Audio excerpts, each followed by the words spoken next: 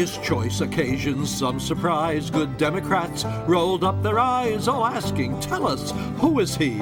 James K. Polk of Tennessee. Hark the people rising say, he's the man to cope with Clay. Ha ha, such a nominee, Jimmy Polk of Tennessee. Welcome to the Abridged Presidential Histories with Kenny Ryan. Episode 11, James K. Polk, Young Hickory. You might be asking yourself, who is James K. Polk? When Polk ran for president in 1844, that's what everyone else wanted to know. Sure, his public career had started off well, Speaker of the House, Governor of Tennessee, but he was coming off 2 straight losses for Tennessee governor when he ran for president. What made him think he could win the nation when he couldn't even win his own state? Well, 2 things. First, Andrew Jackson wanted him to be president. That's right, Old Hickory is still kicking, barely, and this is practically his dying wish. And second, Polk was the only major candidate running who wanted to annex Texas. As it turns out, that would be just enough to make him the first dark horse president in American history. And the thing is, I'm surprised more of us haven't heard of James K. Polk, because this guy is gonna do a lot. He'll acquire Oregon from Great Britain through peaceful negotiation. He'll take the American Southwest from Mexico through bloody war. He'll accomplish his domestic goals, lowering tariffs and establishing an independent treasury that will last nearly 70 years. And he will do all of it in a single 4-year term. By the end of this episode, you won't be asking, who's James K. Polk? You'll be asking, why hasn't everybody heard of him?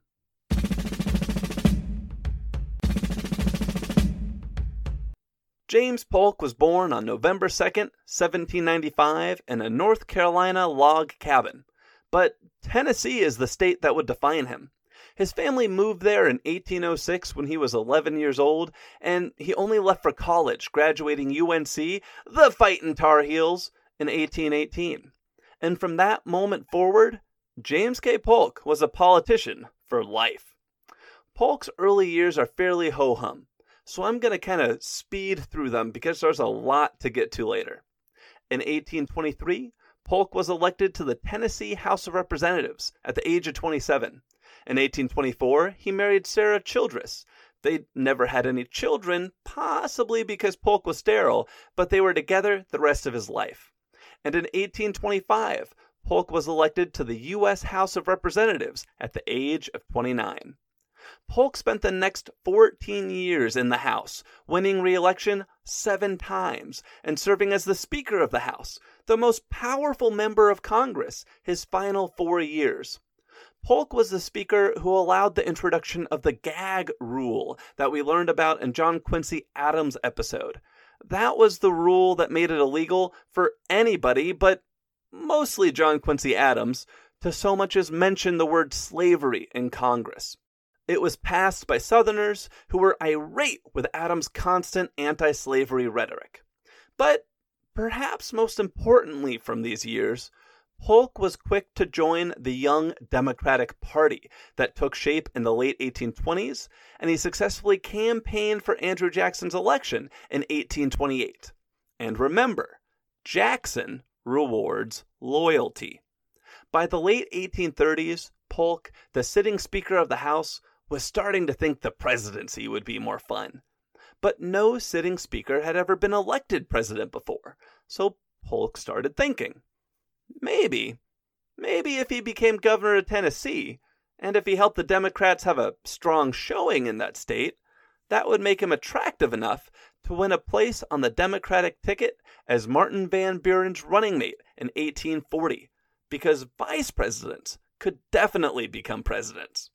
So Polk ran for governor of Tennessee in 1839 and won, and then began campaigning for vice president, as much with Van Buren as the rest of the party, which would officially choose a vice presidential nominee at the Democratic Convention in 1840. But Polk didn't get the nomination. In fact, nobody got the nomination. the party convention couldn't reach a majority for any VP candidate and decided it would be better to just avoid the fight, which was only going to upset the losers and their backers. So Martin Van Buren ran without a running mate in 1840, making him the last presidential nominee to do so. And he ran with the understanding that the Electoral College would pick the vice president on its own if Van Buren won the presidency. And this is all kind of interesting because you may remember from my William Henry Harrison episode that Van Buren's first term VP was very much part of the 1840 campaign, a guy named Richard Mentor Johnson. There was even a traveling play reenacting the claim that Johnson had personally killed the Shawnee war chief Tecumseh in battle back during the War of 1812. It was ridiculous. And I had to double check my notes on this to confirm, but I had not misspoke.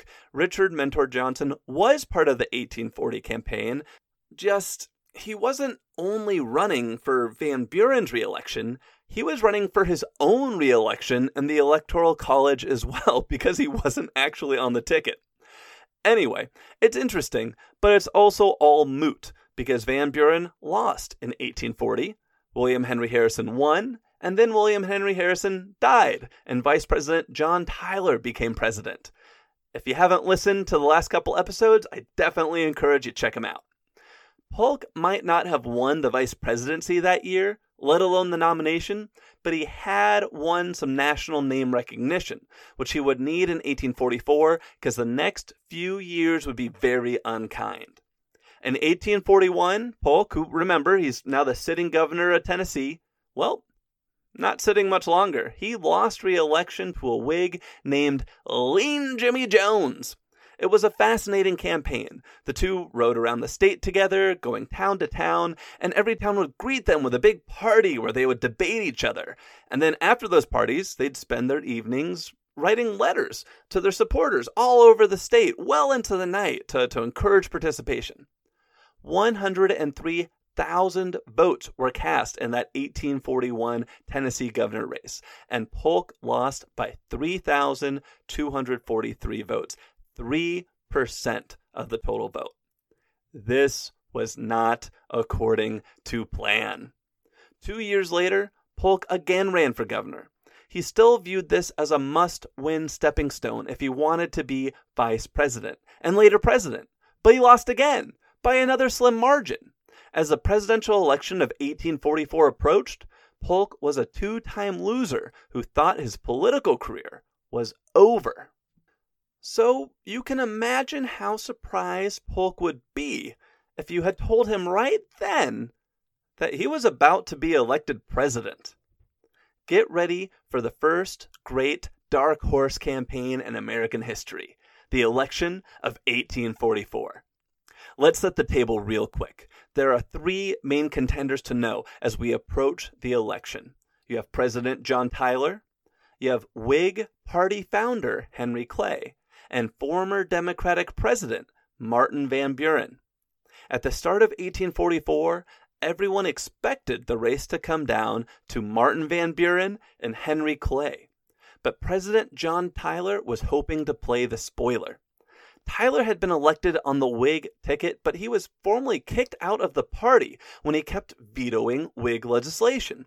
As his term neared its end, he realized he would have to do something crazy if he wanted to be reelected. So he decided to reach for the forbidden fruit that no other president had dared pursue: the annexation of Texas. Texas was a huge republic that had won its independence from Mexico in 1836, and which had wanted to be annexed by the United States pretty much ever since, but it hadn't happened yet for two reasons. One, Mexico was telling anyone who would listen that if the U.S. annexed Texas, it would mean war. And two, Texas was a slave-owning republic, which meant the southern states were all about adding it as another slave state, and the northern states were totally against it. Any politician who annexed Texas would have a hard time finding any support in the North. But Tyler realized he was poised to win exactly 0 states. So he said fork it, and he began secret negotiations with the Texans and leaders in Congress to bring Texas into the Union. He knew the North would organize to block Texas annexation if they saw it coming, so his goal was to quietly lock up the congressional support he needed so it could be introduced fait accompli. But he failed. Word got out, and annexation opponents blocked his annexation treaty. And that was that for John Tyler's dream of running for re-election as the man who annexed Texas. But that's not the end of the Texas story. The cat was out of the bag. Texas annexation was on the table, and everyone in the country wanted to know if Martin Van Buren and Henry Clay supported or opposed the annexation of Texas. Clay and Van Buren tried to avoid the question. They knew any answer would alienate half the country. You're either going to piss off the North by saying yes or anger the South by saying no. But everywhere they went, people kept asking, so eventually they caved. And, by a total fluke, Van Buren and Henry Clay came out against annexation on the exact same day. And that was Polk's opening. Because it's time for Andrew Jackson to re-enter the story. A lot of Southern Democrats were PO'd when Martin Van Buren came out against the annexation of Texas. But possibly nobody more so than Ol' Hickory himself. Jackson had always wanted to acquire Texas. He'd even tried to buy it off Mexico back in the early 1830s when Texas was still part of Mexico. And at 77 years old and fading fast, getting Texas now was kind of Jackson's last wish. So Jackson checked his Rolodex of loyal supporters, saw Polk's name, and wrote him a pair of letters. Jackson pitched Polk on the idea of running for president with his backing. Polk would be the young Hickory to Jackson's Ol' Hickory, and together they plotted to overthrow Martin Van Buren and reconquer the Democratic Party. It all starts with the Democratic Convention of 1844. So the way conventions worked back then were different from today. There's no primary system yet where you campaign state by state to win that state's delegates. Instead, the party of each state picks its delegates however it likes, sends those delegates to a national convention, and then all together, the delegates from all over the country, they first write the convention's rules, they vote on what the rules will be, and then they hold a series of votes until one candidate comes out on top. Polk was not the only Democrat hoping to beat out Van Buren at the Democratic Convention of 1844. And that was actually very important to his plan.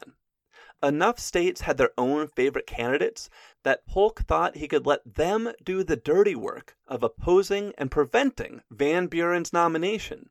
And then, when Van Buren and all those other guys were good and angry at one another, Polk could emerge as a compromise candidate who had offended no one and who everyone could agree on. And his plan worked. It started with the fight over the rules. The supporters of opponents of Van Buren succeeded in writing rules that said a candidate needed a 2/3 supermajority to win the party's nomination, not a simple 51% majority. So, of the 266 delegates at this convention, you now needed 177 instead of 133 to win the nomination. And this proved decisive, as the first ballot resulted in 146 votes for Van Buren, a majority, but not the required supermajority. The remaining 120 delegates went to a wide range of other candidates, but notably, 0 votes were cast for Polk. 6 more ballots were cast the first day of the Democratic Convention. Polk appeared on none of them, and Van Buren's delegate count went down every single time. Van Buren's supporters realized things were getting away from them, so they called for the convention to close for the night so they could regroup and come up with a plan for day 2. That night, Polk supporters and some Van Buren supporters gathered to discuss how to get Van Buren nominated, because the Polk supporters were still pretending to be on Van Buren's side. And the Polk supporters waited patiently for someone from the North to suggest, hey, this Van Buren thing might not happen. Maybe instead of nominating a Northern president, we should nominate a Southerner like Polk, who has always been so supportive of Van Buren. And the second this was uttered, Polk's supporters rallied around the idea and started to create some momentum going into day number 2. The following day, New Hampshire became the first state to announce support for James K. Polk, and the first ballot of day 2 ended with Polk ranked third of numerous candidates with 44 out of 266 delegates. And this threw everything into confusion. Most of the convention was like, what the heck is Polk getting all these votes for? We weren't even talking about him yesterday. The entire New York delegation left the hall to strategize. When they returned, they threw their support to Polk, and then most of the convention joined in. Polk, who wasn't even under consideration for the first 7 ballots, won on the 9th ballot with 233 delegates to just 29 for his nearest rival. Polk then influenced the party to announce the usual Democratic platform: no national bank, lower tariffs, a weak federal government, and strong states' rights. Plus one new point, an important point. The Democrats were officially coming out in support of the annexation of Texas and the Oregon Territory. Polk was putting Manifest Destiny on the ballot in this race against Henry Clay and the Whig Party, a Whig Party that was at the peak of its national power. And you might be wondering, what was that about the Oregon Territory you just said? If you remember back to episode 6 on John Quincy Adams, the United States had been jointly occupying the Oregon Territory with Great Britain since 1818, so almost 30 years by now. Polk was saying the joint occupation had to end. Oregon had to come under American control, and the British had to surrender their claim. And this promise to secure Oregon served as a carrot to any Northerners who were concerned about annexing Texas. Because it was like, no, I'm not just trying to get more Southern slaveholding land. I'm trying to get some non-slaveholding territory in Oregon too, so balance can be preserved. This really worked. This helped. But the path to the presidency was still perilous. President John Tyler may not have annexed Texas, but he was still running for re-election on a pro-annexation platform. And while it's unlikely he would win any states, he's still probably going to go over, there was a very real chance that he could take enough votes from Polk for Henry Clay to win states that were hotly contested. And this election is going to be determined by just a few thousand votes in quite a few states. So this is a very serious threat.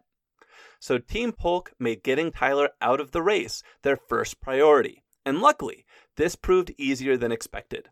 A few ego-soothing letters and state resolutions passed by Democrat-controlled states convinced Tyler the best thing to do for his legacy was to leave the race, and he dropped out in August, 3 months before the election.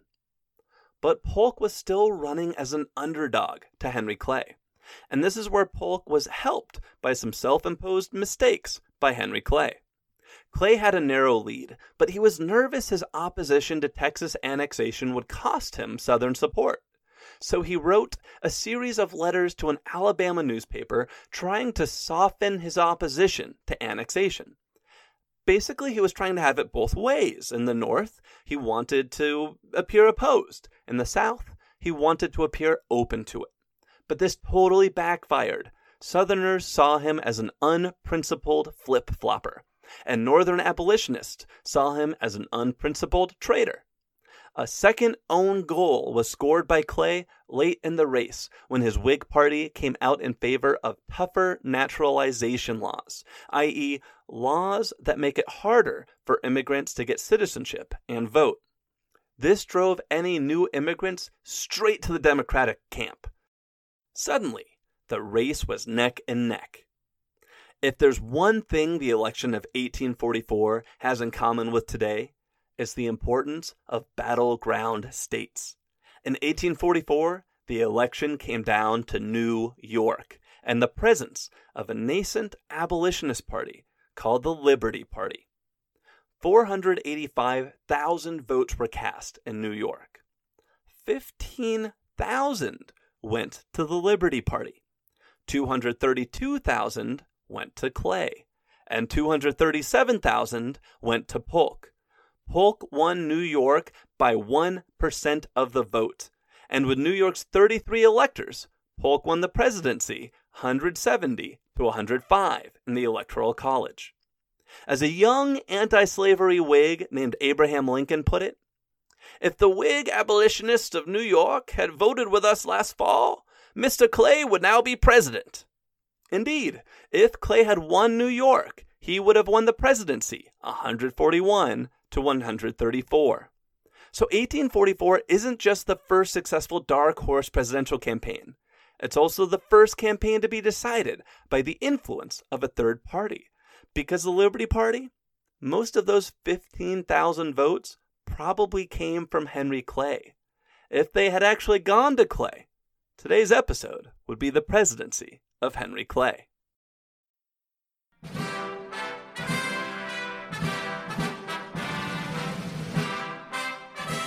And so, on March 4th, 1845, 49-year-old James K. Polk, the two-time loser who had been hand-picked by President Jackson to reconquer the Democratic Party and the presidency on a pro-annexation platform, was sworn in as the 11th President of the United States. Let's take a look at the world and the country he inherited when he entered the White House.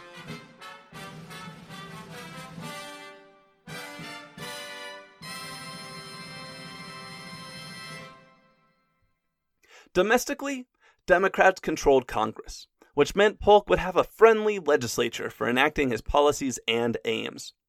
Texas was also on its way to officially joining the Union, as outgoing President John Tyler had pulled a fast one and tricked Congress into letting him annex Texas 3 days before he left office. So after running for president on a pro-annexation platform, the hard part of annexation, congressional approval, was already done. Texas would officially join the Union December 29th, 1845. Internationally, Mexico was pissed. The Mexicans didn't immediately declare war, as they had threatened to, but they did still claim control of what we today consider South and West Texas. And as far as Polk was concerned, this wouldn't do. Up in Oregon, the British realized Polk's election meant the Americans would soon be coming for total control of the Oregon Territory, and they began developing plans on how to hold on to it. It's around this time, shortly after winning election, that Polk outlined the 4 goals of his administration. 1. Get the rest of Texas from Mexico, and while we're at it, maybe the rest of the American Southwest, too. Goal number 2. Get the Oregon Territory from Britain, with a border established anywhere between Portland and north of Vancouver. Goal number 3, lower the tariff. And goal number 4, establish an independent treasury. And focusing on these 4 items is going to be the rest of today's episode, because Polk is going to accomplish all of them. Let's start with Texas. In 1845, as Texas was undergoing the process of annexation, Polk sent negotiators to Mexico with orders to purchase recognition of American control of Texas and all the land west of Texas to the California coast for $30 million. But he didn't really expect this to succeed. So at the same time he was negotiating, Polk ordered a general named Zachary Taylor, all rough and ready, to form an army of observation on the Texas-Louisiana border, with the intent of being on hand to cross into Texas and defend it if Mexico invaded. But Mexico didn't invade. So then, Polk ordered the army, which was now the largest American army since the Revolutionary War, to move south, and Zachary Taylor took it to the port of Corpus Christi on the Nueces River, which is important because the Nueces River is the river that Mexico said was the Texas border, and it's 100 miles north of the Rio Grande River, which is the river that the United States said was the Texas border. So basically, there are 100 miles of disputed territory that the United States and Mexico both claim as their own, directly south of Corpus Christi and the American army that's camped out there. But again, the Mexicans still didn't invade. They stayed south of the Rio Grande River at their own port city and out of the contested territory both countries claimed to control. So then, in 1846, Polk ordered the army to cross into this contested territory and march right up to the Rio Grande River, aka 100 miles deep into territory the Mexicans considered theirs. And Polk gave Taylor explicit orders to attack any Mexican army that crossed the Rio Grande. Which, well, maybe you can see where this is going.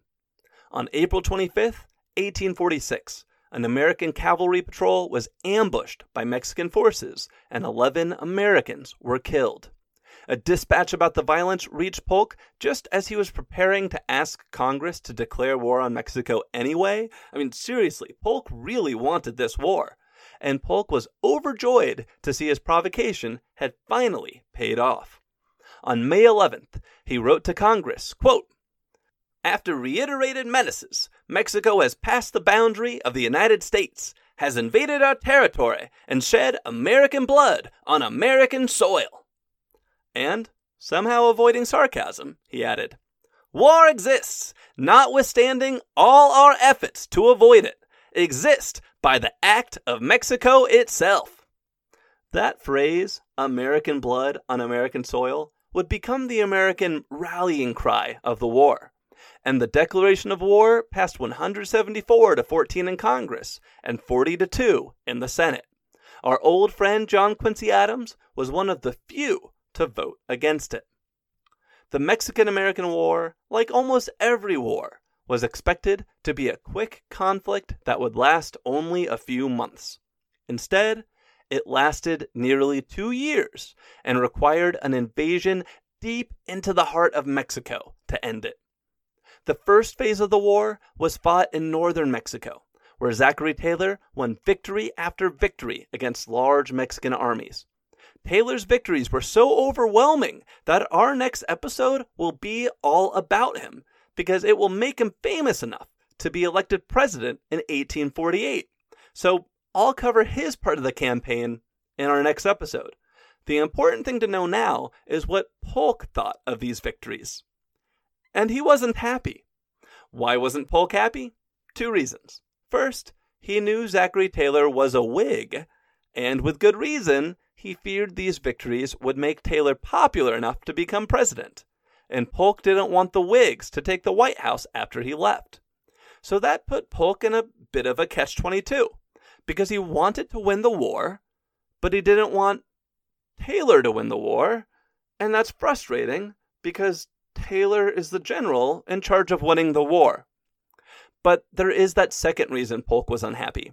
He was unhappy because despite Taylor's repeated victories in northern Mexico, the Mexicans were refusing to surrender and give up all the land from Texas to California in exchange for a peace deal, which led to Polk's first crazy idea of the war, and the reintroduction of someone we met in episode A on Sam Houston, former Mexican dictator Santa Anna.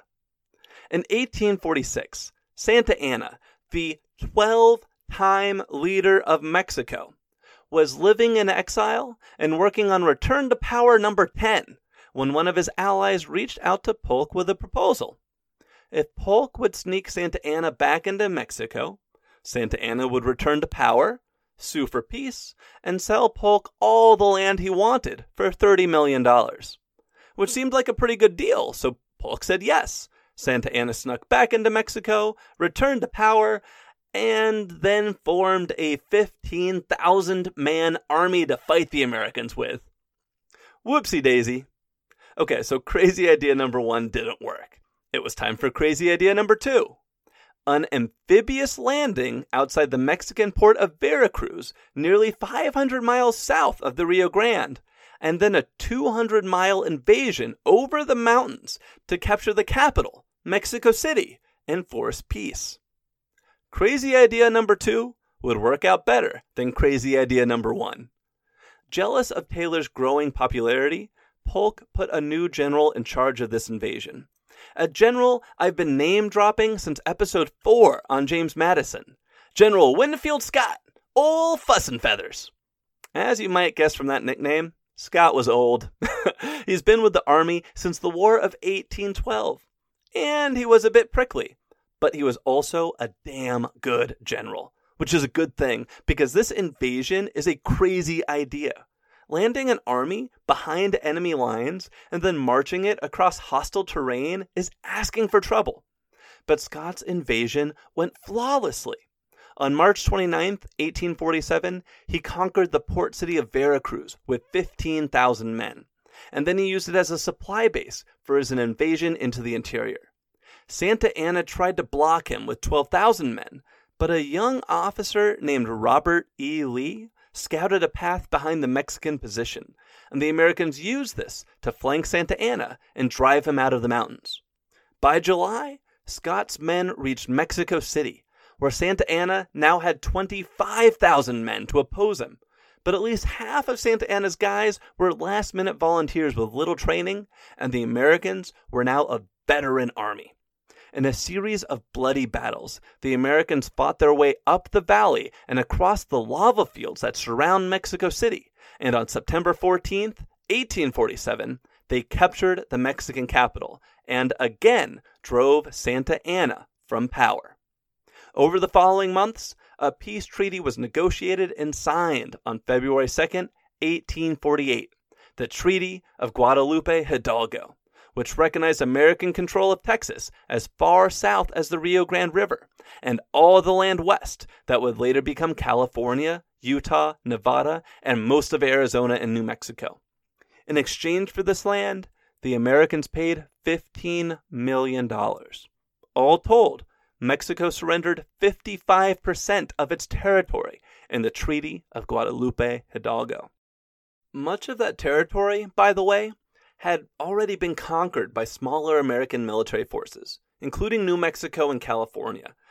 In fact, in California, the Marines accidentally thought the war had started early, got off the ship, captured a city, were told the war hadn't started, got back onto their ship, and then reinvaded and recaptured the city later when the war actually had started. So Mexico, when it ceded this territory, it was merely recognizing the reality of what the United States had already taken. Ultimately, the United States won the Mexican-American War because of its superior leadership and artillery. Numerous future Civil War legends like Grant, Lee, and others served in this war. Despite often being outnumbered, the Americans won every major battle. But there is one more aspect of the Mexican-American War to mention: the political side. Remember how I said nobody wanted to touch Texas because it would reopen the question over slavery? Well, as early as 1846, the first year of the war, a Whig congressman named David Wilmot of Pennsylvania decided to force the South to prove this war was not a land grab for slavery by attaching a proviso to an appropriations bill needed to pay for the war. The proviso declared that slavery would never be allowed to expand into any of the territory acquired from Mexico. Southerners were infuriated by the so-called Wilmot Proviso because to them, this totally was a land grab for slavery, and they defeated the proviso. But its mere introduction and repeated reintroduction would incense Southerners and help set the tone for an acrimonious decade of political strife between North and South in the 1850s. So that's the Mexican-American War. It's a war we were manipulated into fighting by President Polk so he could realize his dreams of manifest destiny and acquire 500,000 square miles of Mexican land for the United States.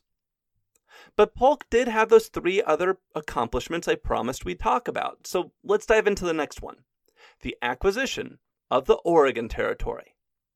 The Oregon Territory was a chunk of land encompassing modern-day Oregon, Washington, and Idaho. The area had once been claimed by Spain, Russia, Britain, and the United States, but by 1844, only Great Britain and the United States were still in the game. They were actually jointly occupying it in a deal that had been arranged by John Quincy Adams during President James Monroe's administration back in 1818. The rules of the deal were that both powers could settle Oregon, but neither could send their armies or build forts, and either had to give the other a 1-year notice if it wanted the arrangement to end. And that's pretty much how things held up until 1843, when the first American wagon train headed west. Nobody had really made an effort to settle Oregon before this, but, well, if you've ever played the game Oregon Trail, this is that moment. By the end of the 1840s, there will be 9,000 settlers in Oregon, and all but 300 will be American. So when Polk became president in 1845, he began his pursuit of the territory, and he decided to play aggressively. His opening demand was a border at the 49th parallel, the border we have today, and the British countered by demanding a border at the Columbia River, the current boundary between Washington state and Oregon. Instead of countering, Polk called off negotiations and kicked the heat up a notch. During his 1845 State of the Union address, Polk announced a 4-step plan for the acquisition of the Oregon Territory. Step 1, he gave Great Britain that 1-year notice that the United States was withdrawing from the Joint Occupation Treaty. Step 2, he announced U.S. law would extend to American settlers in Oregon. Step 3, he announced a plan to build forts and station troops along the Oregon Trail to protect settlers heading west. And Step 4, he announced American Indian removal policies would be applied to the Oregon Territory. By announcing he was going to deploy troops and build forts in the Oregon Territory, Polk was taking a big gamble. Great Britain had a huge military, and the United States was just then getting embroiled in war with Mexico. There was no way the U.S. could win on both fronts. But it was all bluster. As he wrote in his journal, quote, "The only way to treat John Bull," a nickname for Britain, "was to look him straight in the eye. If Congress faltered or hesitated in their course, John Bull would immediately become arrogant and more grasping in his demands." And the bluster worked. Polk suddenly had Great Britain's attention. But American rhetoric was starting to get pretty heated, too. I mentioned Polk had asked for the 49th parallel, the current border. Well, back in Congress, some legislators wanted more. 5440 or fight became a popular slogan among congressmen who wanted a boundary at the 5440 parallel, basically so far north that the Americans would have gotten Vancouver, all of Vancouver Island, and the modern ski resort at Whistler. Polk didn't care how much of Oregon he got, so he left it up to the Senate to decide. And the Senate eventually voted to extend an offer for the 49th parallel, which was Polk's initial offer. By this point, the British were well aware that some Americans wanted far more than that. And as much as the Americans couldn't afford a war, Great Britain didn't really want one either. Great Britain and the United States were major trading partners now. Was it really worth putting all that trade at risk for a little bit more territory on the far side of the world that Britain hadn't really done anything with yet anyway? I mean, Britain can just buy any resources found there. Just do it that way. And so the British signed the Oregon Treaty of 1846, which ceded the Oregon Territory to the Americans and gave us the Pacific Northwest boundaries we have today. So that's how the United States got the Oregon Territory. Aggressive and honest negotiations with Great Britain that boiled down to a game of chicken where the British blinked. Which brings us to Polk's third and fourth accomplishments, the establishment of an independent treasury and the lowering of tariffs. The lowering of tariffs proved the more difficult of the two, which should not be surprising. Remember, a conflict over tariffs took the United States to the verge of civil war during the nullification crisis, which was just like a decade earlier. This stuff could be volatile. The debate in Polk's case came down to two types of tariffs. The country currently had protectionist tariffs, which were favored by the Whigs and basically tariffs on foreign goods designed to nurture and protect American businesses. In the past, I used the example of a $10 tariff on bananas. If all foreign bananas cost $10, you would totally buy American bananas, but you could also bet your britches American banana growers would hike their prices to like $8 or $9 a banana to maximize profit. Well, Polk didn't like tariffs like that. He preferred revenue-generating tariffs. The idea of a revenue-generating tariff is you set the tariff at the rate that maximizes revenue. So picture a curve, and let's talk about bananas again. When the tariff is low, say 1 penny per foreign banana, everyone's going to continue buying foreign bananas. But you're not going to raise much money because you're only making 1 penny per banana.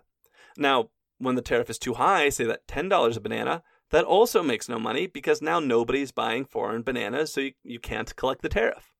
But if you set the tariff to, say, maybe 5 or 10 cents a banana, sure, some Americans might stop buying foreign bananas, but most will keep buying them, and you'll make the maximum amount of tariff revenue possible when you find that sweet spot of how high you can raise the tariff before people stop buying bananas. Anyway, getting this tariff law passed was a huge pain in the butt. It eventually passed the Senate with a 27-27 vote, where Polk's vice president had to cast the tie-breaking vote. And that's only after one senator changed his vote in the final hours, and another senator was chased down at the train station to keep him from fleeing Washington ahead of the difficult vote. So the revenue-generating tariff passed. That takes us to Polk's final accomplishment, the independent treasury. And this one was anticlimactically easy, but also hugely impactful. Remember, in 1844, the United States had no national bank and no independent treasury after Andrew Jackson killed the last bank and John Tyler killed Martin Van Buren's independent treasury. The lack of these institutions made the economy a bit precarious, and Polk wanted to provide stability. He favored the independent treasury as a place the government would deposit its hard currency, gold, with the idea that the treasury would only act as a depository and could not make loans or invest. The benefits of the system were that you minimized the risk of economic bubbles and recessions, because nobody was making all these big loans, and the government would always have gold on hand to pay its debts. But the cons of the system were that the government was putting all of its money in these vaults, and that would take the money out of circulation. Meaning if you need a loan to grow your business, it's harder to get. This slowed economic development. But it also made it harder to survive the economic and recessions that did still happen, because now if there's an unexpected recession, you can't easily get a loan to just get you over the hump. Just because you're not making big loans from a national bank does not mean you don't have recessions. Anyway, former President Martin Van Buren had spent his entire presidency and all of his political capital to make something like that happen in 1840.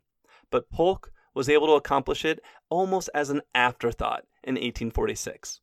The independent treasury system he created would last until 1913, when we eventually switched to the Federal Reserve System that we still operate under today. By 1848, Polk had accomplished every major goal he had laid out at the start of his administration. He'd acquired the American Southwest by manipulating the U.S. into war with Mexico. He'd acquired the Oregon Territory through bold negotiation with Great Britain. He'd lowered the tariff in a vote that passed by a hair. And he had established an independent treasury that would last more than 60 years. After all that, he was tired. And who can blame him? So he prepared to retire. That's right. After one term, Polk is going to leave the White House voluntarily, because I hadn't mentioned it yet. But back during that campaign in 1844, one of his promises was to serve only a single term. And in 1848, he was ready to make that his fifth promise kept. Polk didn't run for re-election, and when his term ended on March 4th, 1849, he stepped into retirement. So how had America changed during the 4 years of the Polk administration? Territory-wise, a ton. When you look at a map of the lower 48 states, Polk is the president who made it look the way it does. We'll purchase a little more land from Mexico later and make a few other changes too small to even see on the map, but when Polk leaves office, we're basically there. 4 new states were also added to the Union during Polk's presidency, 2 in the north and 2 in the south. You had Texas, on December 29th, 1845, Florida on March 3rd, 1845, Iowa on December 28th, 1846, and Wisconsin on May 29th, 1848, bringing the United States of America to 30 states. And one last thing domestically. A few months before Polk left office, a messenger arrived from California with a precious package in hand. It was California gold. Any 49ers fans out there? The announced discovery of gold in California is going to trigger a historically massive westward migration. And when California is ready for statehood a year or two later, it's going to put that question about the expansion of slavery on the front burner in a big, big way. On the invention front, I'll give you 2. Up in New York City, a volunteer firefighter and bank clerk named Alexander Joy Cartwright codified the first official rules for the new sport of baseball.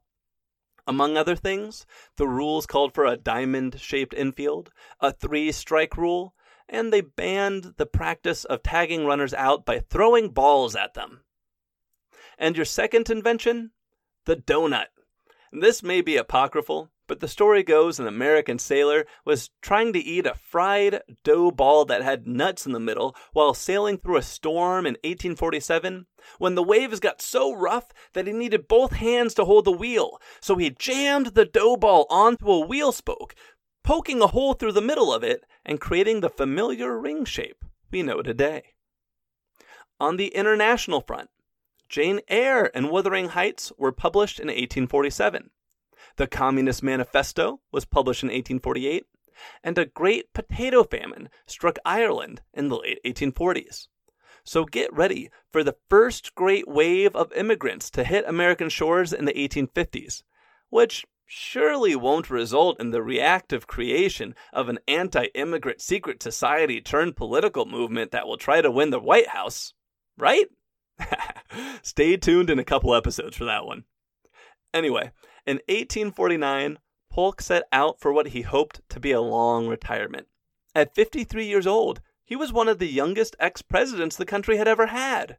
But, sadly for Polk, his retirement is going to be the shortest of any ex-president still to today. Polk had been a sickly guy his whole life. He was so small, his wife popularized the tune "Hail to the Chief" by having a band play it whenever he entered a room so he'd be noticed. And the country was experiencing a cholera outbreak during the months this small, sickly president was traveling home. It appears Polk contracted the disease either just before leaving D.C. or on his way home to Nashville. He died on June 15th, 1849, at his home in Nashville, just 103 days after leaving the presidency. He was 53 years old. So what can we learn from Polk? How about, if you want to accomplish something, make a list. I feel like this one is in every 10-cent self-help book on the shelf, but it's in all of them for a reason. At the start of his administration, Polk laid out everything he wanted to do and the timeline in which he wanted to do it. 4 years. That timeline honed his focus on his 4 clearly identified goals and helped him become one of the most successful presidents in terms of accomplishing what he set out to do in American history. Thank you for listening to today's episode of Abridged Presidential Histories. If you enjoyed it, please tell your friends about the show. Then subscribe and leave a 5-star review on your podcast listening platform of choice. It's always encouraging to see you guys are enjoying the show. You can also follow me on Facebook at Abridged Presidential Histories or on Twitter at APH Podcast. If you'd like to support the show, you can look it up on Patreon or go directly to www.patreon.com/Abridged Presidential Histories. It helps me buy books and pay to host the show. The music in today's podcast is a public domain recording of the United States Old Army Fife and Drum Corps. The intro music was a recording of Isaac Brands from Smithsonian Folkway Records. The primary biography for today's episode was Polk, the Man Who Transformed America. It is a fantastic read by Walter R. Borneman. In our next episode, we'll look at the life and presidency of Zachary Taylor, the man whose battlefield victories will win him the presidency, including a climactic showdown against Mexican dictator Santa Anna in the deserts of northern Mexico. That's next time on Abridged Presidential Histories.